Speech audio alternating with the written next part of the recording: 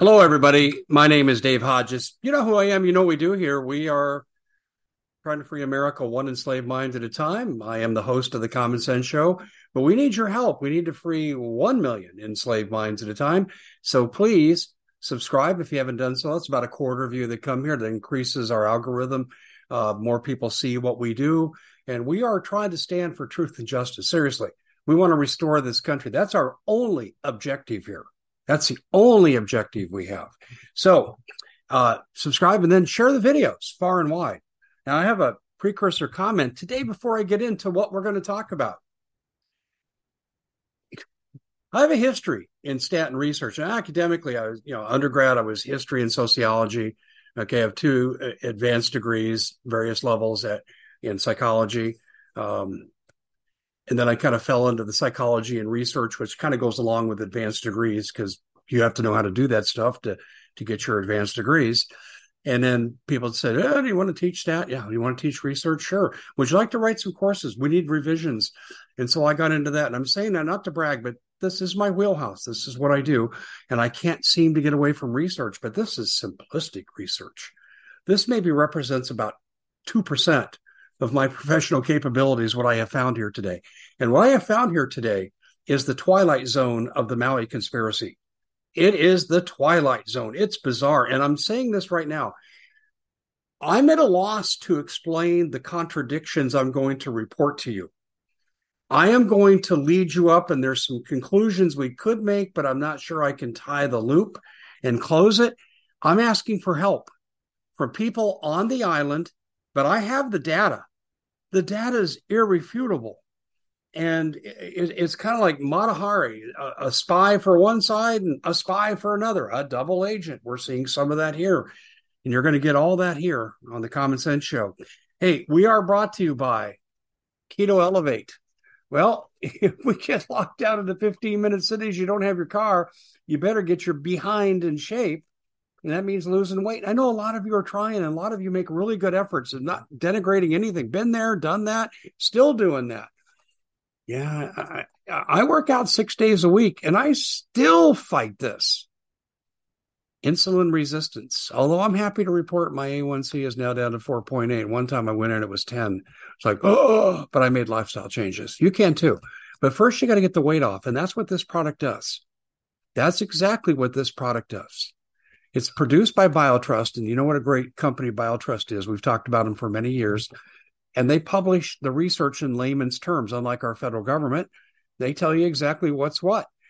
And they guarantee this product that you'll lose weight. 60-day money-back guarantee, no questions asked. So the only thing you have to lose is the weight itself, and then they give you 51% off, free shipping, and all other kinds of benefits. Go to ketowithhodges.com. That's ketowithhodges.com. Okay, I'm debating. I'll just show you one piece of information I have to validate, and I don't want to have to go from screen to screen to screen. So let me do the share screen here, and we'll go to this document here. Okay, and I've been through all of the companies here, but I just want to show you this. We're going to talk a lot about a company called Alexander and Baldwin. And I'm not casting negative aspersions. I'm saying I'm confused.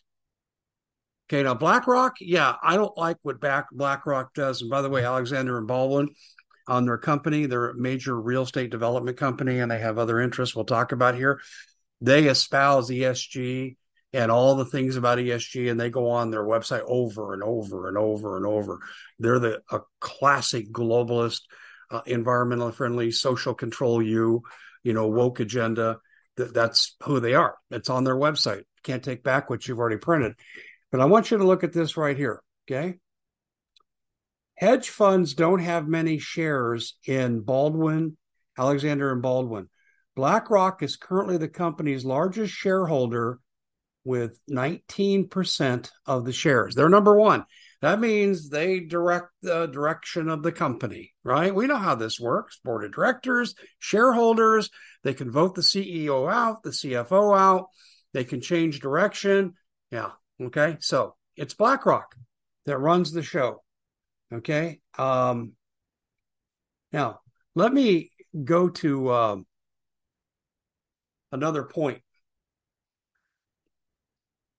BlackRock also is the leading shareholder in Hawaii Electric.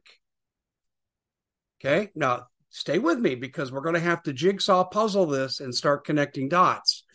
But keep in mind, BlackRock owns 8.5% of the stock in Hawaii Electric. So on one hand, they're connected to the developers, okay, that we're hearing about. Oh, they can't help it be. They're one of the biggest developers in the United States, and they're number one in Hawaii. Okay, so, and they have so many subdivisions. They might say, well, we're not number one. But when you put the aggregate together, their subsidiaries and everything else, they're clearly number one. And they were originally one of the big five that came in and were told to take control of the economy of Hawaii when it was a territory. Yeah, so they were one of the big five there, and they're not known to be nice people. Now, I'm not saying the current people aren't just wonderful, God-fearing people that take good care of their kids and contribute to the community. I'm not saying that. I'm saying in the past, okay, you talk to people that are familiar with Hawaiian history, they didn't like them and the four other companies that went with them. It was colonialism. Okay, so BlackRock owns the biggest shares in Hawaii Electric. They also own the biggest shares, the biggest developer that'll be involved in Lahaina. Already are. All right. Now, the county of Maui is suing Hawaii Electric. They're saying you're responsible for the fires because you didn't do mitigation strategies. And their articles I've read, they go back 4 years in the Hawaiian newspapers. And they said, well, they knew they had a problem with potential fire spread, but they spent more energy in their green programs than they did in making sure that their equipment was fire retardant and it was as safe as possible. And it's alleged they didn't do it. So they're alleging negligence. Okay, so the county of Maui is suing. They're going against BlackRock. Do you understand how hard that is to do? To me, that's almost like a 7-year-old filing to be an independent adult against their parents. It's just not even believable that this lawsuit would be issued. But BlackRock is also on the other side of the fence.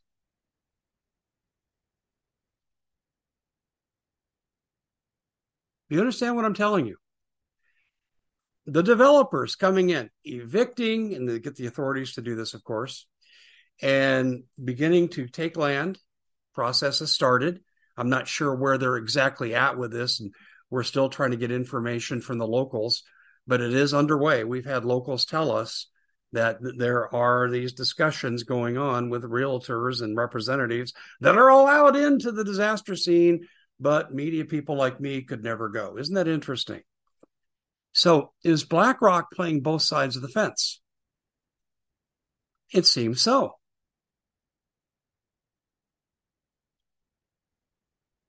Why is Hawaii Electric being sued? I can tell you why. Because now the Maui County authorities don't have to take responsibility for their police blocking the exits, trapping people in after they evacuated the tourists hours before in the pre-dawn hours. They don't have to take responsibility for not sounding the sirens as mandated by state law on Hawaii state government website. They don't have to take responsibility for not releasing the water for the first time ever to fight a fire. The numbers problem we've talked about. Okay. So now they're shifting attention away from the authorities that exacerbated the situation and made everything worse and probably led to a bigger loss of life. And now they're shifting it all to the utility company.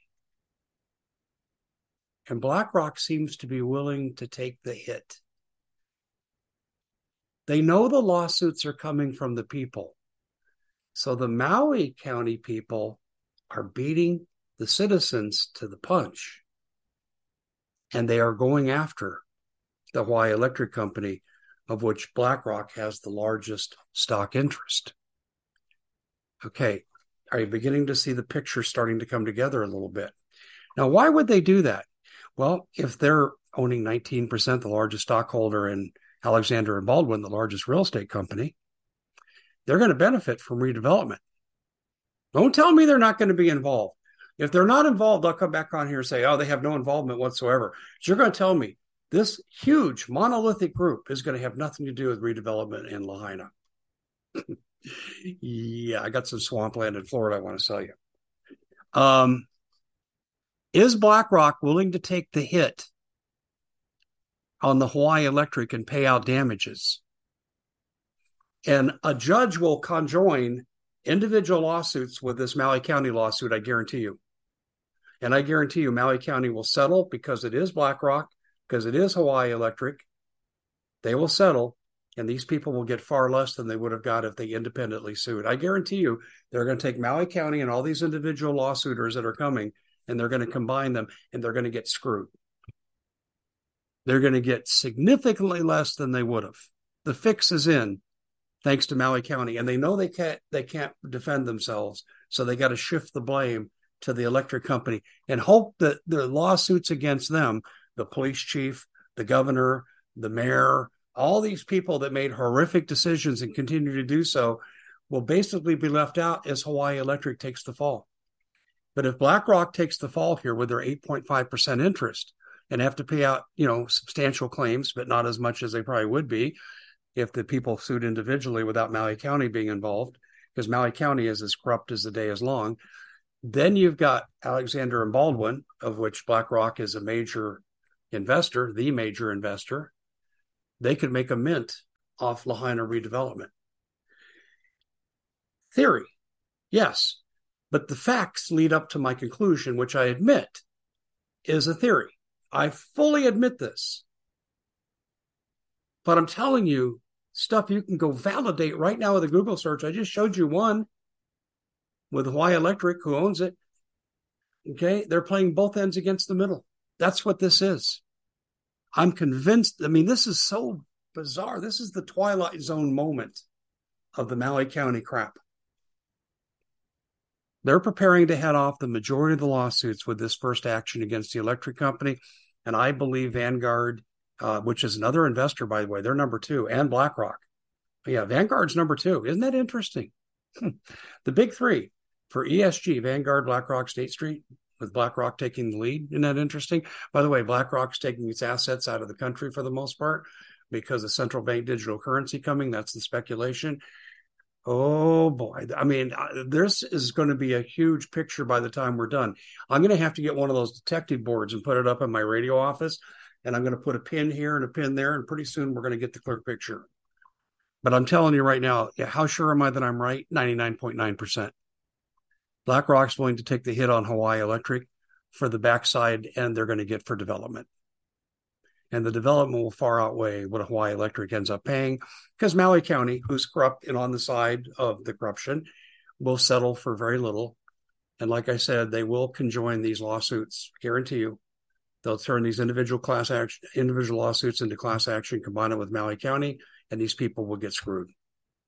If you guys out here who are CFOs, CEOs, advanced accountants, you've dealt with Fortune 500 companies, tell me in the comment section or write me an email and tell me how full of crap I am. Tell me that the games don't get played this way. And don't tell me, okay. But the thing is, though, is this research was easy to find.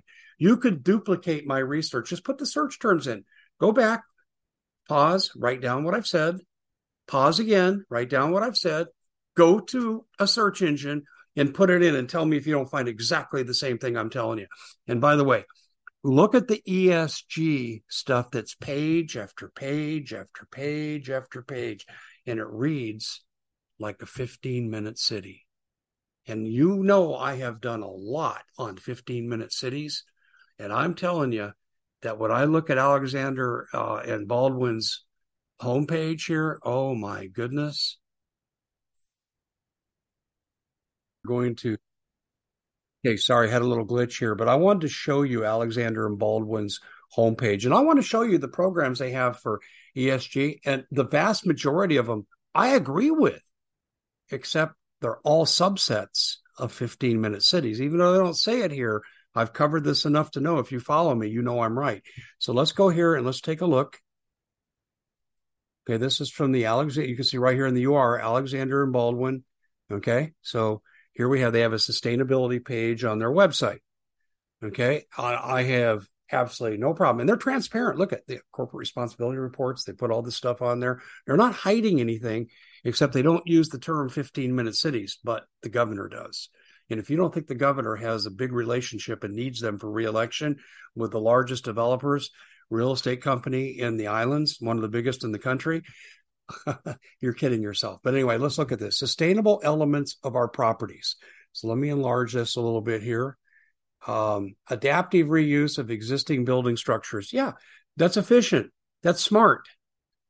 People are choosing to remodel their homes instead of buy new ones. It's a similar concept. Okay, energy efficient lighting and fixtures. It depends how they do it, but effectively, if they're saving on utilities, I think it's a good idea.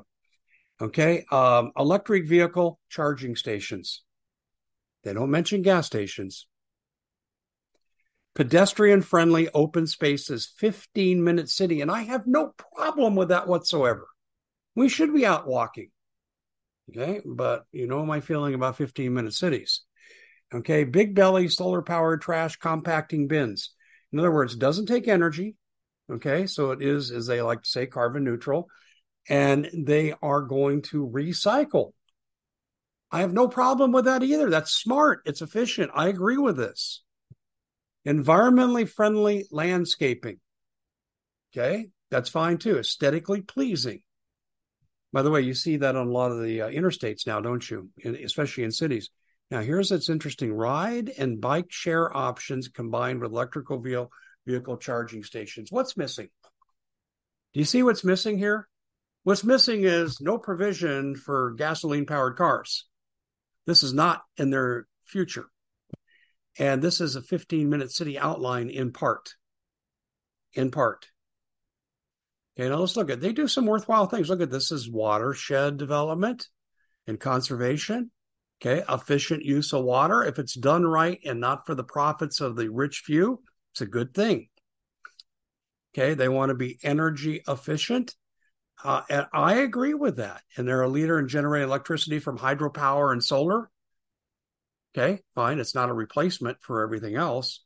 At least it hasn't proven that to be true yet. But they're moving in that direction here, and this is a good project. Recycle the aggregate. I agree. Their subsidiary, Grace Pacific, is committed to working with government agencies and nonprofit to support recycling. Isn't that a good thing to do? We eat leftovers. We take Johnny's clothing, who's 14, and hands it down to his little brother, Billy, who's 10. Okay, we do that in our own families. So I think this is intelligent. Okay, I don't know about this asphalt mix, but I want you to note how narrow the road is. What's missing here? I've already answered the question by going back up to here. Ride and bike share options, pedestrian walkways, okay, and electric vehicle charging stations. And you know my feeling on electric vehicles. If they're viable, economically equivalent, and is accessible without the dangers, the costs, and if they're environmentally friendly, which they're not terribly right now, the electric batteries, they're an economic and environmental disaster, and they're an efficiency disaster too. That's the weak link in electrical vehicles right now, and that's not even debatable. But you can see this is 15-minute city stuff. By the way, I just thought I'd show you this right here too. I recognize this design right here. In my humble opinion, this is what I wrote about, probably 12 years ago. It was a DHS project, and they tried it on some college campuses and in parts of Las Vegas. It's called IntelliStreets. And the IntelliStreet, though, deal will be a little broader, and it can flash messages. Okay, accident up ahead, route 2, blah, blah, blah. And we see that now on many of our main thoroughfares in metropolitan areas. Okay, that's a smart thing. You see there's trouble, you get off the exit, use streets, side streets, surface streets to get to your destination. No problem with that. They also will make announcements here, public announcements. But here's the other thing they can do. The IntelliStreets program was basically to be put where every residence exit and entrance, every business entrance and exit would have surveillance, and they could scan you. facial recognition. I covered this 12 years ago, DHS project. Good morning, Mr. Smith. I'm sorry, you know that carrying a concealed weapon in our area is not permitted. Please return to your residence and leave your firearm there, and we will have an authority contact you to have this discussion. I'm paraphrasing, but that actually was an example I saw in Telestreets. And go and do the search on it, but this is what you're seeing right there. Okay, so am I vilifying this company? No, not really. There's just some things in here that I think are going to be forced upon us before we're ready. Ladies and gentlemen, let's be back up here to the beginning. I'll close this down here. This is the Twilight Zone moment. BlackRock playing both sides of this equation. Vanguard, I suspect, is too. Don't know about State Street. I couldn't find them listed anywhere, but I have read previously they have worked with Alexander and Baldwin. I'm not sure what their present relationship is, but the fact is the ESG people are heavily involved with this real estate company and this development company. And they're on this, BlackRock's playing both sides of the fence with a lawsuit. And I just told you how I believe this lawsuit's going to go. And if you're a lawyer out there, tell me how I'm wrong. You know I'm right. You have seen lawsuits combine to lessen the reward that people will get if they get a positive judgment. Rather than getting $5 million a piece, they might get $50,000. Okay, this is just bizarre, but we're really untangling this. I'm telling you, as we penetrate to the deepest layers of what's really going on, we're pretty much still on the surface, but we're seeing things that we should not be seeing. Now, I want to say Alexander and Baldwin, they're not guilty of doing anything wrong. But if you don't like 15-minute cities, well, you have to judge for yourself what you saw on your website. 15-minute cities, in my opinion, are open-air prisons. You know, you can dress it up dress up a pig and make it look pretty. But let me also say this too. Okay, this is something I think you really need to hear. Don't piss on me and tell me it's raining. Don't tell me this 15-minute city and sustainability is good when we lose all our freedom, we lose access to our car, we can't travel more than 15 minutes from our homes. That's where I think this is going. And if I'm full of crap, tell me. I'm not full of crap. We're going to find more positive links in this. Now, the one thing I want to say, the conspiracy theories around the origin of the fires on Maui, I'm not even going there. I'm not implicating any of these companies here. And I'm not saying it because I'm afraid to be sued. I want to be accurate in my reporting. And I don't want to cast negative aspersions on corporations that don't deserve it. They haven't proven they deserve it. Oh, the public officials, they deserve what we've said about them. I mean, they should already be in handcuffs, many of them, and we've talked about that. I'm not saying this is the case with these corporations, but they are trying to take cities and developments in ways that if Americans understood it, they would largely object to. And this is why you're not seeing this out there in the mainstream media. Enough said. Thanks for joining us. God bless all of you. We'll see you back here next time.